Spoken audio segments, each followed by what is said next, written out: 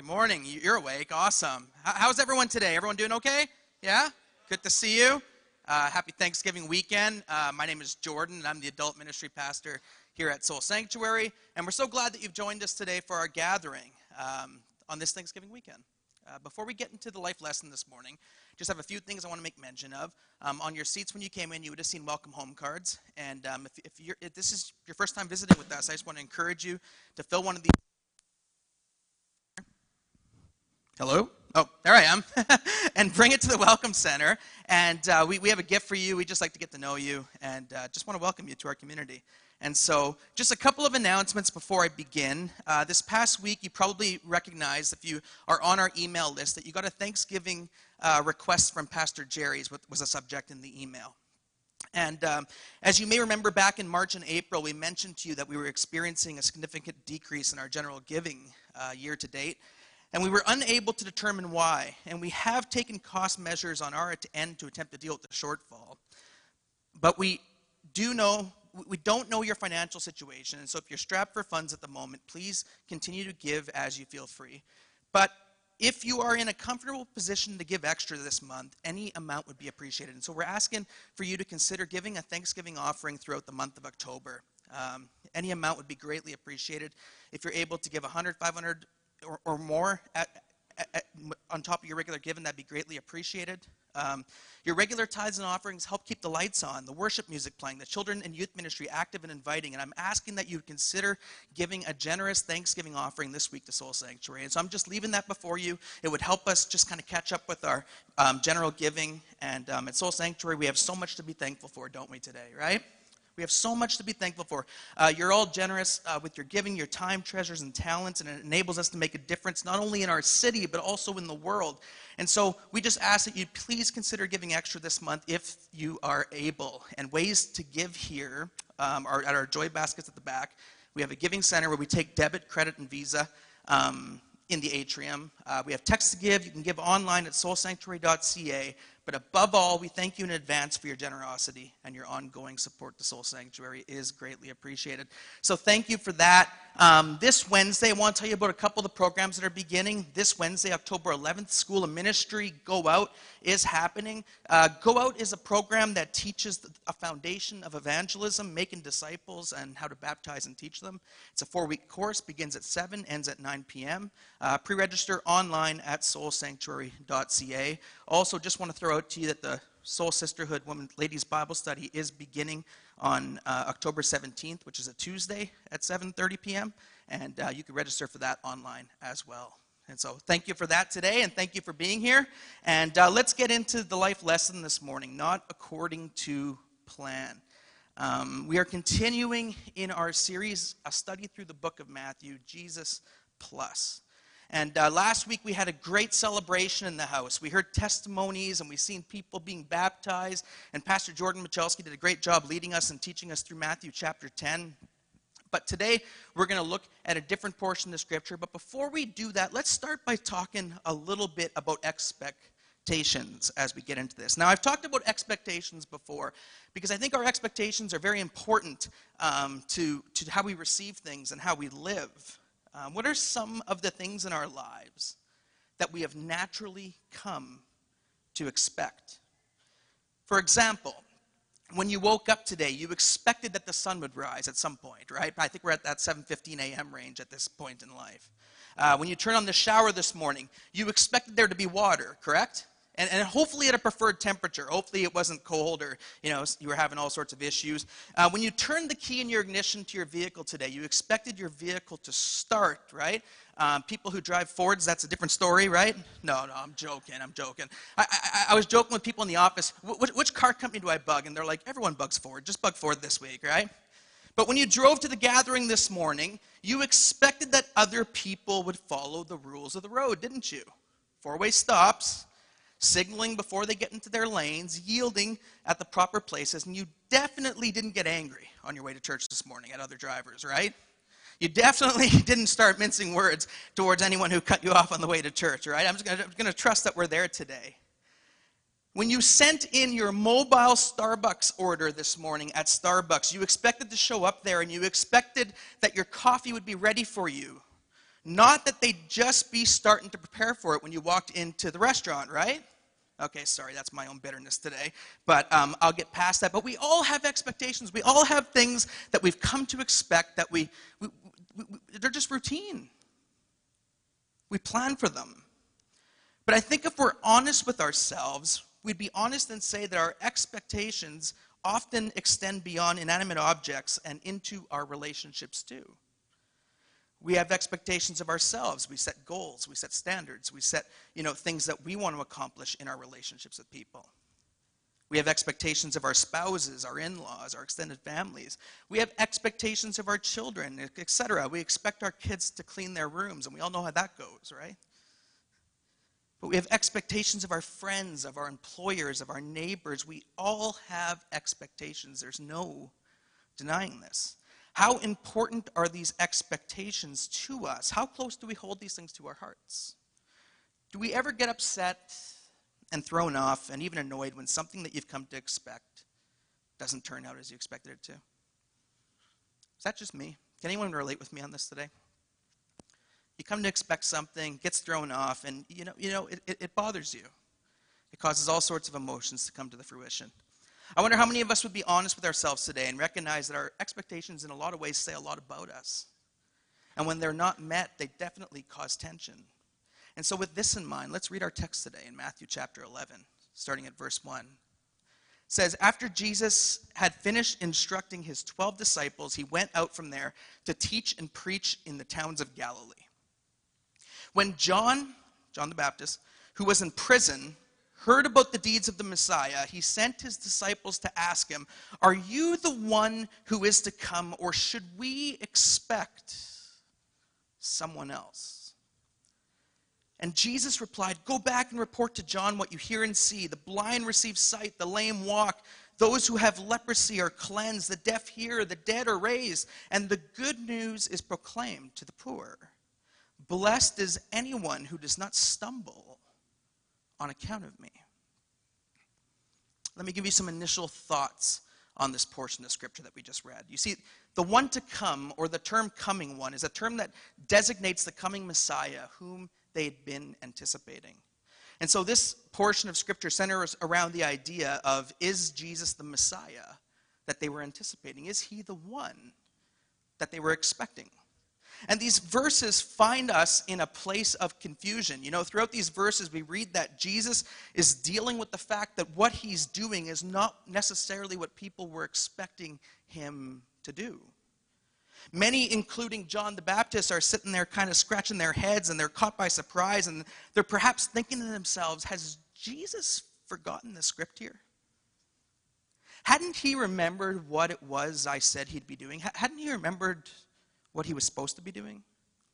And so all the chapters leading up to this, they talk about stories of healings and miracles and Jesus sending out his disciples, as we talked about last week, and that the good news is being preached, and there's all sorts of good stuff leading up to this book, this chapter in this book, And something has shifted here in chapter 11. The tone has changed, and Jesus is being posed a question. And John the Baptist seems to have had a shift in his attitude towards Jesus here. You see, earlier in the gospel, reading through Matthew, we encountered John as a bold, prophetic, wild man, calling people to repentance and announcing the coming axe and the winnowing fork. John the Baptist was called the voice of one calling in the desert, make straight the way for the Lord. John the Baptist had even confessed that Jesus' baptism, that Jesus was the one to come when he said, behold the Lamb of God who takes away the sin of the world. John the Baptist believed that Jesus was the one to come, but today our text and what we're reading here offers a very different picture of John the Baptist. And he's sending his disciples and his friends to Jesus to inquire and ask the question, what's happening? What's going on here? Are you the one to come? Are you the one who is to come? Or should we expect someone else? You see, John the Baptist didn't necessarily seem as convinced anymore about Jesus. Where he had formerly convinced Jesus to be the Lamb of God, he now wonders if he's the one. He seems to be wrestling with doubts. He seems to be wrestling with uncertainty. So what happened? How did John the Baptist get to asking, should we expect someone else? How did he go from being a prophet with all the answers to a prisoner with questions? And how is it that Jesus seems to no longer live up to John the Baptist's expectations? Well, our passage today gives us some clues as to why John is left with questions. First of all, John the Baptist, when this portion was recorded, was sitting in prison. He was in prison at this moment. And so this portion of Scripture finds him sitting in a prison cell, and he's done some bold things, and he's said some bold words.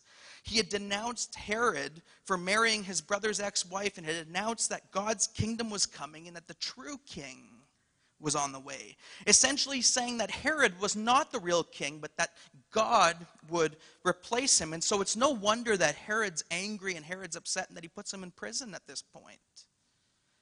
Now, I think Matthew wants us to imagine more than just the physical location of prison. Prison is not just representative of some random location here in Matthew. For John the Baptist to be in prison was also a place of suffering for him. John the Baptist was probably feeling a bit abandoned or depressed or forgotten or dejected or discouraged in this moment. Like the psalmist said, John probably wondered how long his enemies would have victory over him.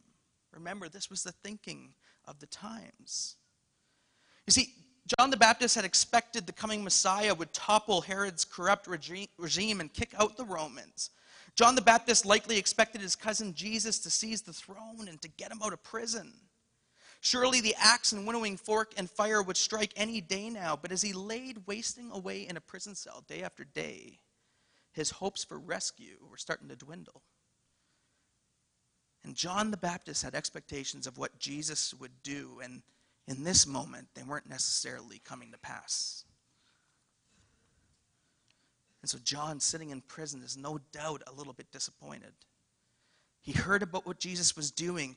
Word was getting around about all the things that Jesus was doing. It's not like he was ignorant or uninformed as to what Christ was doing. But in his mind, it didn't sound like the show that they had thought they'd rehearsed or planned for. It didn't sound like the script that he had read of what Jesus would be doing when he came to the earth. And Matthew's gospel tells us that John the Baptist heard about the deeds of the Messiah.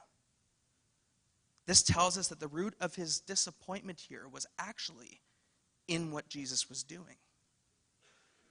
Jesus was not living up to John the Baptist's expectation of what the Messiah would look like.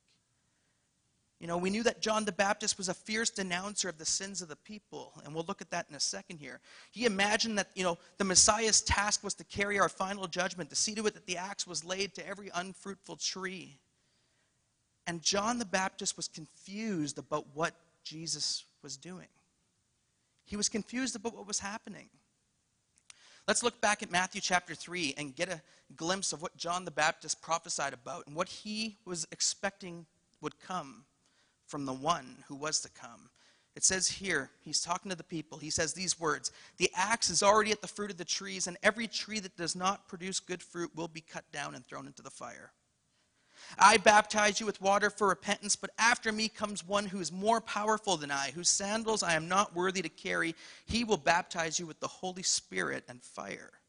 His winnowing fork is in his hand, and he will clear his threshing floor, gathering his wheat into the barn and burning up the chaff with unquenchable fire." Those are very, very strong words.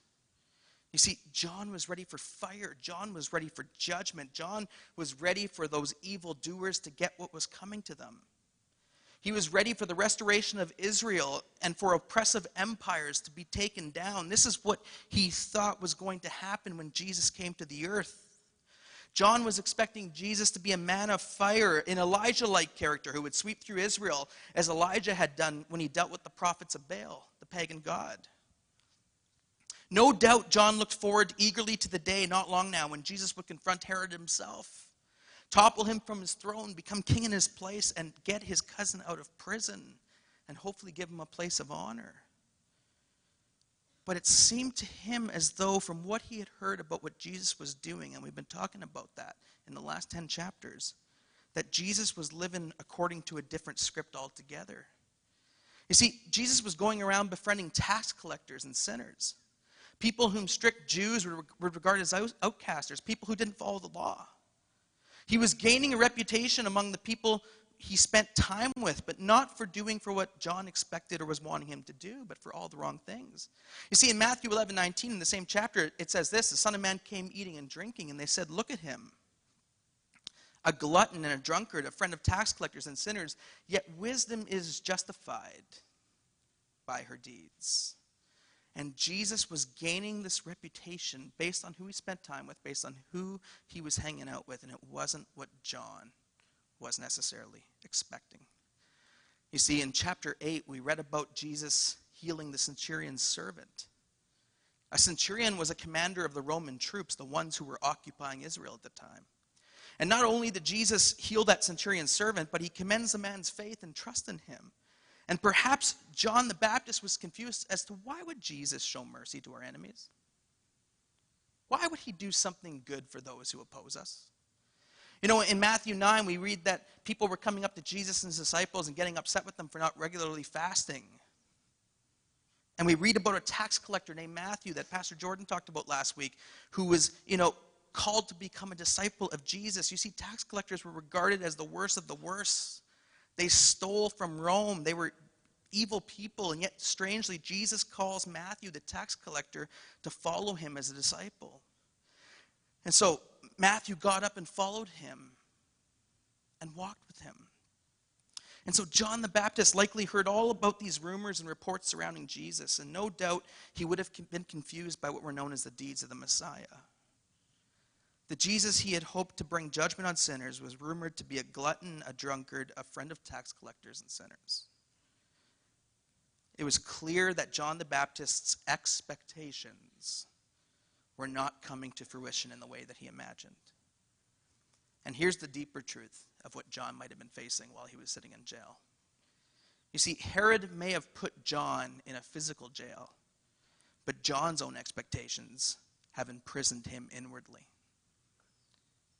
His expectations being dashed have caused him to feel imprisoned on the inside.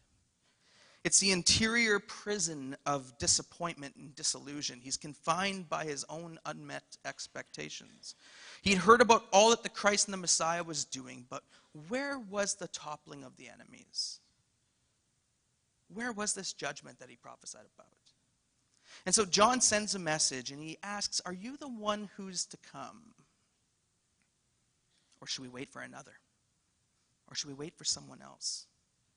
It's as if John's saying, is there someone else, perhaps someone who better fits my expectations of what the Messiah should be like? Was Jesus the one to come? And of course, we sit here on the other side of Matthew chapter 11, having read the whole New Testament. We know, of course, he was the one to come. But Jesus came telling a different script, a different kind of story than maybe John and many, many other people were expecting.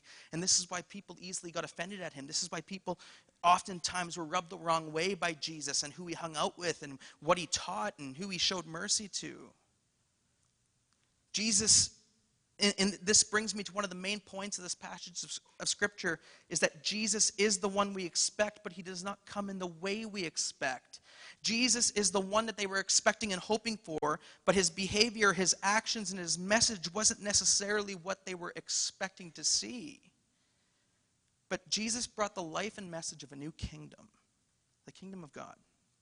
And its ways and values were very much different than those of the world and different than what we ourselves may even have in mind, per se. And when you think about the whole story and relationship between Jesus and John the Baptist, I think Jesus kind of, in some ways baffled him right from the beginning. Because first Jesus comes to him almost like a sinner, and we know he wasn't. But in John's mind, he would have been thinking, why are you coming to me and asking to be baptized? He'd have been confused by this idea, and he even said that to him, no, Lord, never will I baptize you. And then Jesus says, you know what, this is proper. We have to do this to fulfill all righteousness. But right off the hop, John would have been a little bit confused as to why Jesus was asking him to baptize him. And then Jesus was in the desert, right? And he was going through the temptations, and he rejected the power that was offered to him by Satan, the sensational, spectacular, speedy ministries. And he chooses to obey his Father. And then the people that Jesus called to be his disciples, Pastor Jordan spoke of this last week, were far from the most talented people. They were not people of great influence. In fact, some of them were traitors. Some of them were enemies of Israel. How can Jesus pick these people to be a part of his crew? He was hanging out with sinners. Stuff just wasn't happening according to what many people thought the Messiah should be. It's almost as though John the Baptist was maybe thinking to himself, perhaps I need to show Jesus some behavior modification techniques. If your child steals, you don't go out and buy them ice cream. If your child is misbehaving in school, and I'm just going to throw this out here, I always hated parent-teacher interviews, right? Because I knew, the other side of that wasn't going to be necessarily fun for me, unfortunately. But if your child's misbehaving in school, you don't usually reward them with a shopping spree immediately after. Oftentimes there's consequences. Oftentimes there's punishment. Oftentimes you get grounded. And here in the book of Matthew, all throughout so far, we have disobedient people. And Jesus, you are healing them? You're eating with them? You're offering forgiveness to them? Frederick Dale Bruner says it like this. He says, in a word, Jesus is out in the sticks healing sick, insignificant little individuals here and there, but not doing much to change the basic structural problems in Israel's life. This is how people would have seen it. What is more, John is in prison, and Herod, the embodiment of the oppressive establishment, is still on the throne, as it is in fact about to have John's head. What kind of Messiah is this? It would have been a fair question from their perspective why John is asking Jesus these questions. And so John sent his disciples, and he just wants to know, are you the one? Are you the one we're supposed to expect? Let me ask you a question today. You don't have to answer it out loud, but you can answer it in your heart. Have you ever wrestled with doubt before? Have you ever felt let down somewhere on your journey of faith? I know the good Christian answer is to say never. Never. My faith is strong, right? All is good. Have you ever felt let down before in your journey with Christ? What happens when you begin to ask questions? What happens when you begin to deconstruct some of these things? You see, this portion shows us a few things, and it shows us three things that, really can cause us to ask questions, three things that can cause a person to doubt. Number one is difficult situations. Oftentimes when difficult situations come in life, we ask the question, why? Unmet expectations can cause us to doubt, and that's what we're seeing happening in this portion. I thought this was the way it was supposed to be. I thought things were supposed to happen like that. And then limited perception or limited understanding, not seeing the full picture as we see, can cause us to doubt. And these were all things that John was presently experiencing in these verses. But perhaps if we are honest with ourselves this morning, we will recognize that these are also all things that perhaps we've experienced as well. Ever experienced a difficult situation? Ever had an unmet expectation? Ever really felt like your understanding was limited? And so what's Jesus' answer? What's his response to John the Baptist's question that he poses him? This is what we read.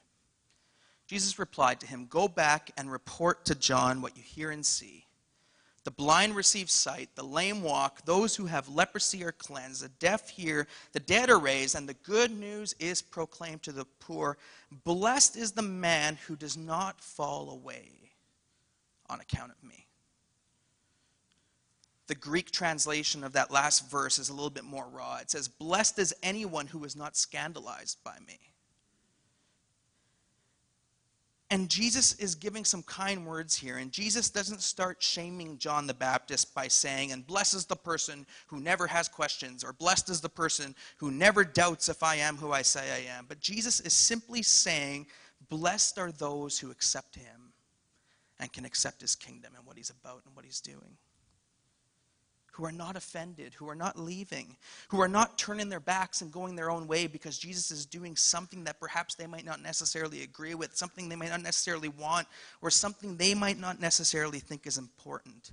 You see, Scripture is full of teachings where people were upset with Jesus' teachings. You have to look at the parable of the prodigal son, and remember the elder brother was just upset at the grace that was shown to his, the prodigal, his younger brother.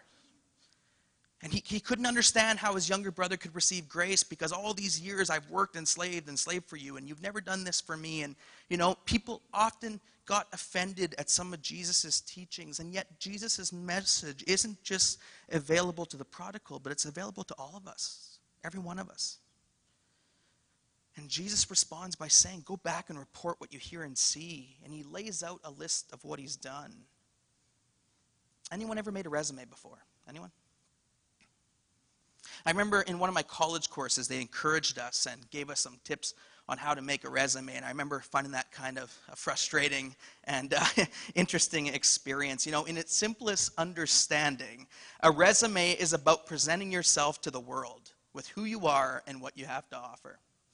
And so sometimes when doing this, you realize when you're starting to write this thing, you kind of realize I don't have too much to offer on a resume, right? And so you try to make the whole thing sound smart and sophisticated. And, make everything you do sound more meaningful. Add a little punch to what it is that you do and what you can offer to future employers. And here's an example of something you might maybe write on your resume. When talking of what you did as like a leader of an organization, you might write something like this. I directed and developed initiatives to enhance organizational health, right? Sounds good, doesn't it?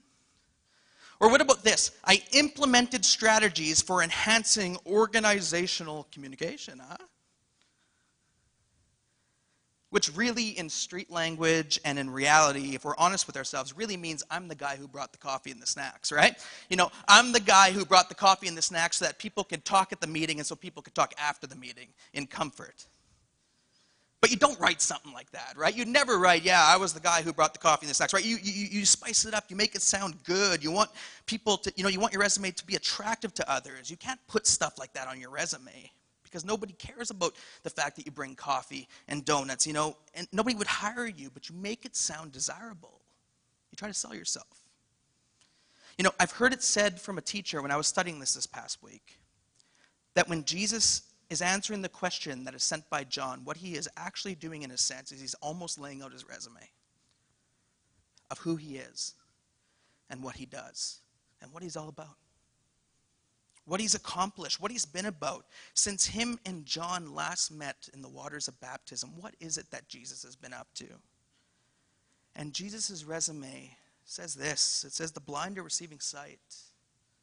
The lame walk. Those who have leprosy are being cured. The deaf are able to hear. The dead are being raised. And the good news of the kingdom is being preached to the poor. A beautiful resume, I would say. And yet it had many people in his time shaking their heads and thinking, what about overthrowing Rome? What about freeing us from an empire? What about judgment on wrongdoers? What about all this stuff? And N.T. Wright says it like this in his commentary on this chapter. He says, just as wicked people don't like the message of judgment because they think rightly that it's aimed at them, so sometimes good people don't like the message of mercy because they think wrongly that people are going to get away with wickedness. And there's this tendency within all of us to want to love those who we agree with and who are like us and who think like us, and to, maybe not love those so much who are on the other side. But mercy was at the heart of Jesus' messianic mission, amen? Just as it needs to be and remain at the heart of the church's work today. Whether or not this is the script that we naturally want to follow, it is a way of living that we need to go down. And those who can embrace mercy and get past the fact that maybe you were expecting something else, these are the people that will know God's blessing. And so what happens when the Jesus you see isn't the Jesus that perhaps you'd hoped for? A few weeks back, I gave a life lesson from the book of Jonah. And one of the things that hit me when I was preparing for that lesson was throughout the week, tensions had been high all over the world. And there was so much fighting, and there was, just a war of words happening, right? I really should have just not looked at CNN. It would have been better for my spiritual and personal health, right? But all this stuff was happening, and sometimes you get tempted to take sides. And you know what? It is okay to have opinions on these things. But I was hit with the fact while I was studying that week that the same Jesus who loves me is the same Jesus who loves them. And you can fill in the blank of who them is for you today. Them might be anyone who you feel isn't deserving of grace, anyone who isn't deserving of acceptance, anyone who isn't deserving to sit at Jesus' table. And that gets very deep, doesn't it, when you think about it? Because it exposes our hearts, it exposes our thoughts.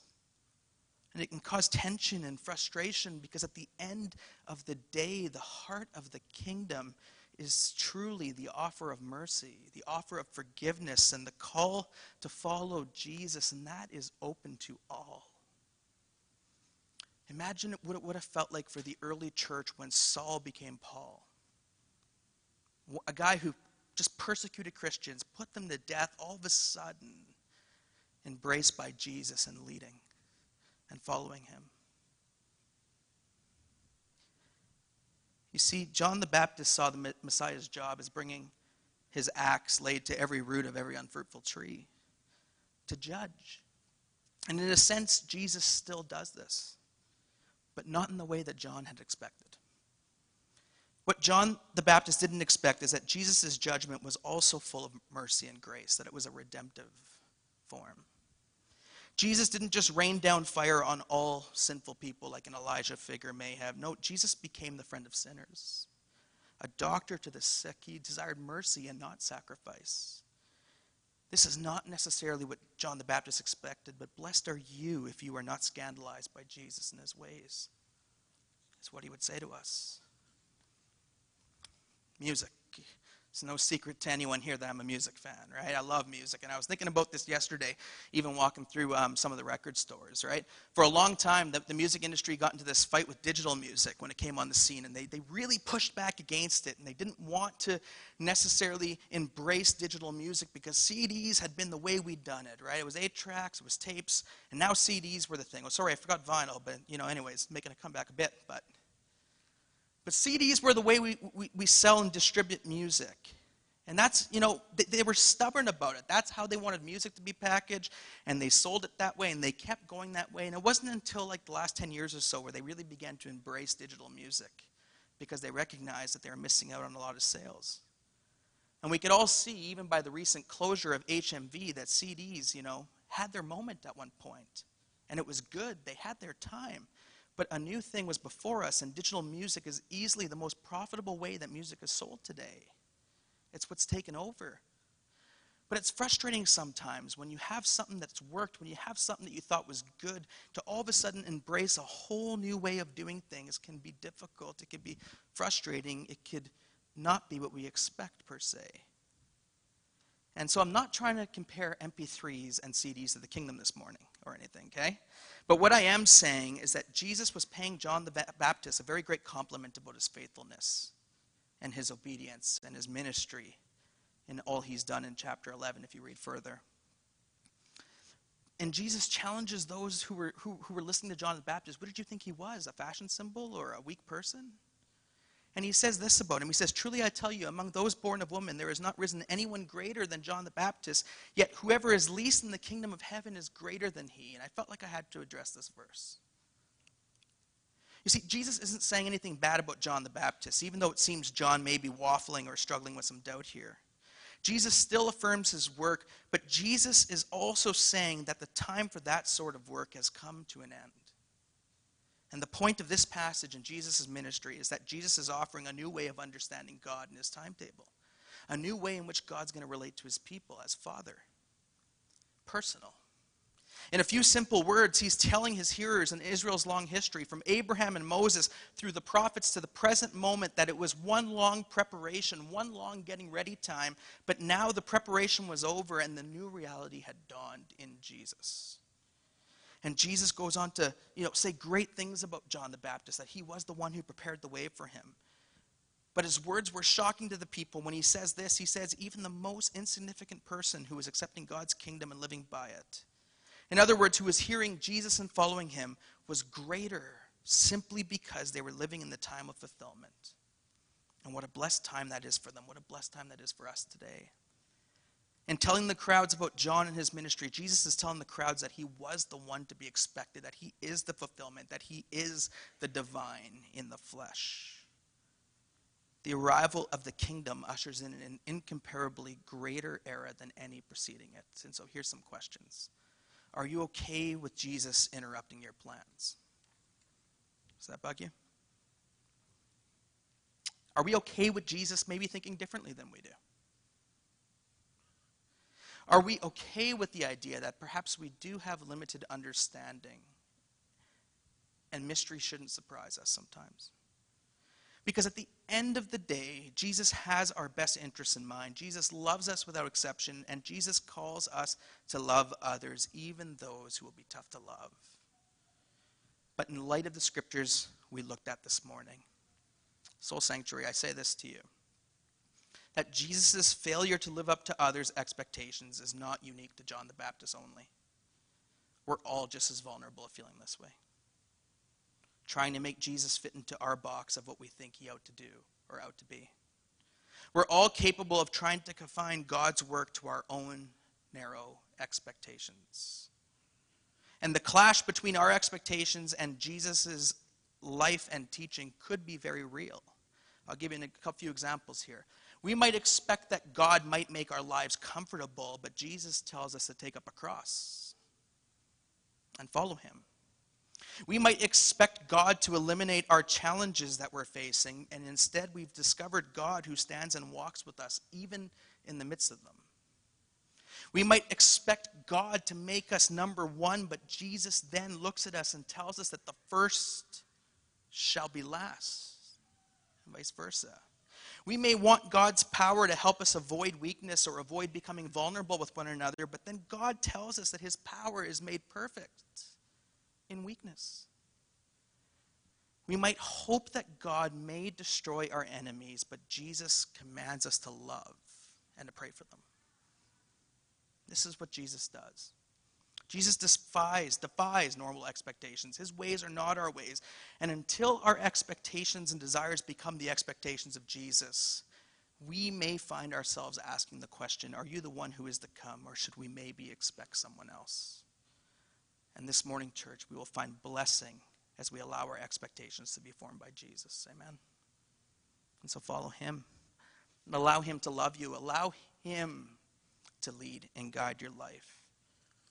And this brings us to Thanksgiving. You would have noticed that the worship set was shorter at the beginning.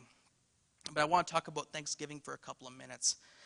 But first, have you ever been in a place where you expected God to be something, and then perhaps, through the word or through study, you recognize that perhaps you misunderstood him?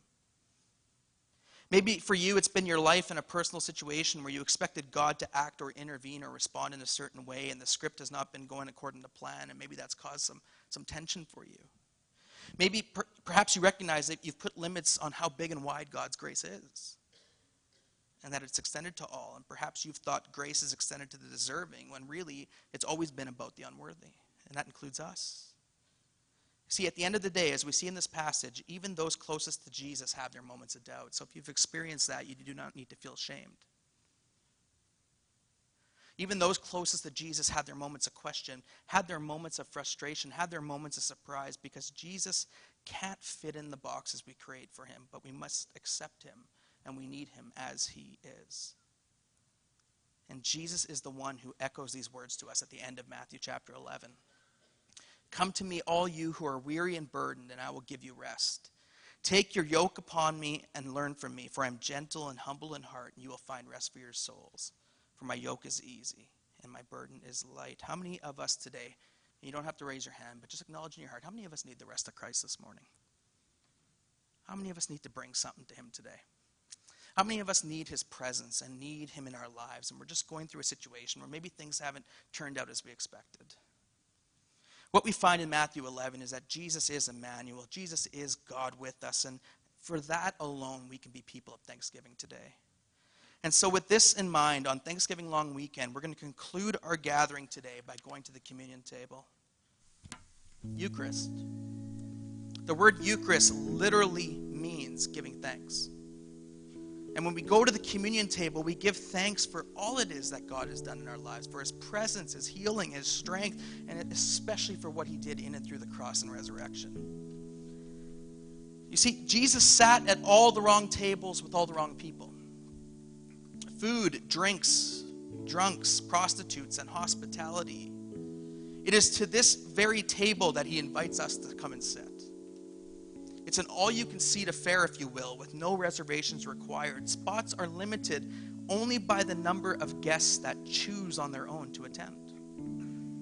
Jesus doesn't force his will on us, but he waits for us to choose him. And so today we're going to go to the table, and the table is a place of unending first starts. Maybe you need a first start today. The table is a place where doubts may be present and questions don't carry any penalty. The table is a place where the divide between the sacred and the secular dissolves and is no more. The table is a place where our deepest wounds are healed. And to this end, Jesus commissions his followers to be people who celebrate, to recreate his table in our homes and in our churches and in our communities alike, and to sit with those whom Jesus sat with. And so I'm just going to ask everyone to stand. And in a moment, I'm going to get us to go to the tables and grab a piece of bread and a cup and come back to your seats. There are tables at the front. There are tables in the back corners of the room. If you're in the front 7 rows, please use the tables to the front. If you're in the back 7 rows, use the tables at the back of the room. And I want you to go and just grab a piece of bread and grab a cup and just come back to your seat. And as you do that, I want you to reflect upon all that there is in your life right now that you need to bring to Christ. Maybe you need rest. Maybe you're going through a time of unmet expectation. Maybe your understanding is limited and you need to ask for wisdom. Maybe things are difficult. Maybe you just need to reflect upon all you have to be thankful for. Wherever we're at, I want us to do some time of reflecting here. And so the band's going to begin to play. And as they play, go and get the bread, go and get the cup, and come back to your seat. And once we're all back, we'll take communion together this morning. And let's celebrate with Thanksgiving today. All that there is to celebrate because of Jesus.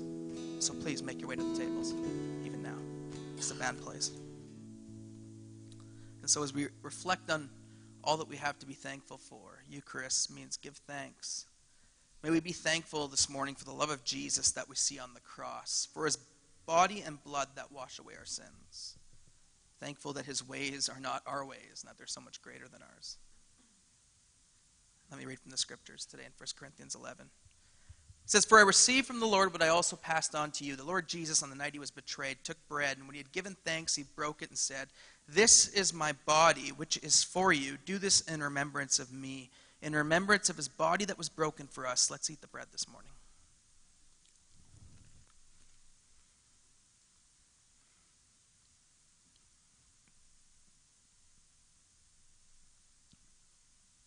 In the same way, after supper, he took the cup, saying, "This cup is a new covenant in my blood. Do this whenever you drink it in remembrance of me. For whenever you eat this bread and drink this cup, you proclaim the Lord's death until he comes." With hearts of gratitude this morning, let's drink the cup. I'll ask you to stand. The band is going to lead us in one more song, and this will be a song of response for us. And so I want each person just to respond to God in your own way on this Thanksgiving weekend. And if you'd like prayer this morning, I just want to invite you to make your way to one of the crosses as we sing. We didn't do time for prayer purposely at the beginning, but we'll do that now. And so if you'd like prayer this morning, please make your way to one of the crosses, and we would just love to pray for you. But let's continue to worship God. Let's sing, let's worship, let's respond to him in our own hearts. And after this song, I'll conclude with a blessing. And thank you, Lord, that you love us so much. That your mercy and grace is available to each one of us, and we thank you for it today. And I just pray, Lord, that your blessing would remain upon each one of us as we go into the week. Allow us to leave today with hearts of gratitude and hearts that are just appreciative and full of all that you've done in our lives. And for those who are experiencing tough and difficult situations, I pray that your hand would be upon them and that they would see your presence, Lord God, and your peace and comfort in their lives even in this time. And so, Lord, we just ask this all in Jesus' name. In the ancient times, the one who blessed did so by extending hands. And so if you want to receive a blessing today, I ask you to do likewise. Just please extend your hands. And here it is. "Let the majesty of the Father be the light by which you walk. Let the compassion of the Son be the love by which you walk. Let the presence of the Spirit be the power by which you walk." Regardless if you feel full of faith or are asking questions this morning, may you rest in knowing that God is with you, he loves you, and that he is for you. And may we leave today with hearts of gratitude. Amen. Happy Thanksgiving to each one of you. Have a great day as you visit with others, and we'll see you next week. God bless.